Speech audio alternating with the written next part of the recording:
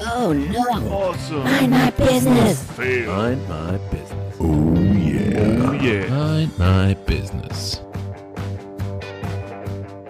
Hey everybody, and welcome to a new episode of Mind My Business.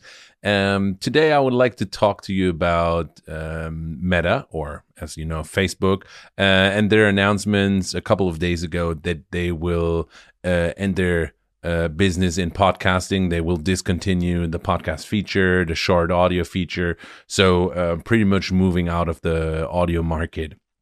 And it can be really interesting to see that, you know, with the hype from last year of Clubhouse, it kind of like everybody moved into that audio segment. Everybody wanted to do something in that field, and it seemed, as Bloomberg reported, inevitable for a company like Meta not to do that and not to go in the space of audio. Otherwise, you know, you would be the company that would be left out or wouldn't participate or wouldn't be seen as innovative.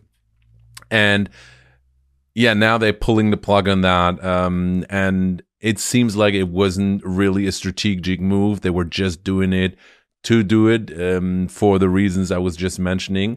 I think it doesn't have any impact on the overall audio market. It would have been an interesting feature, but most likely, due to the fact that I've heard many times that there is quite a close connection between Spotify and Facebook, that maybe in the future we will see more of a collaboration between those platforms, you know, the one focusing on audio, the other one being kind of like the extended arm with all of social media. And, you know, maybe in the future we will see a closer collaboration to make that happen, to be integrated in there.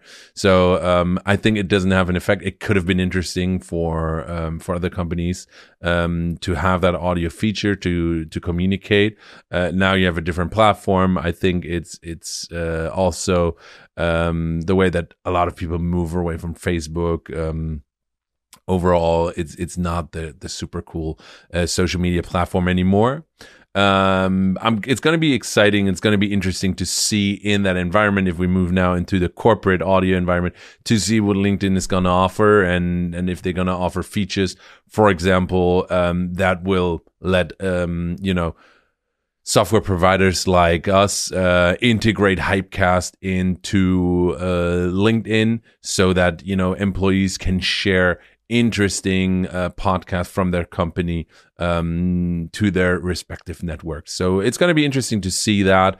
But yeah, that's the news I wanted to share, that I wanted to talk about today. And I'll hear you on Friday.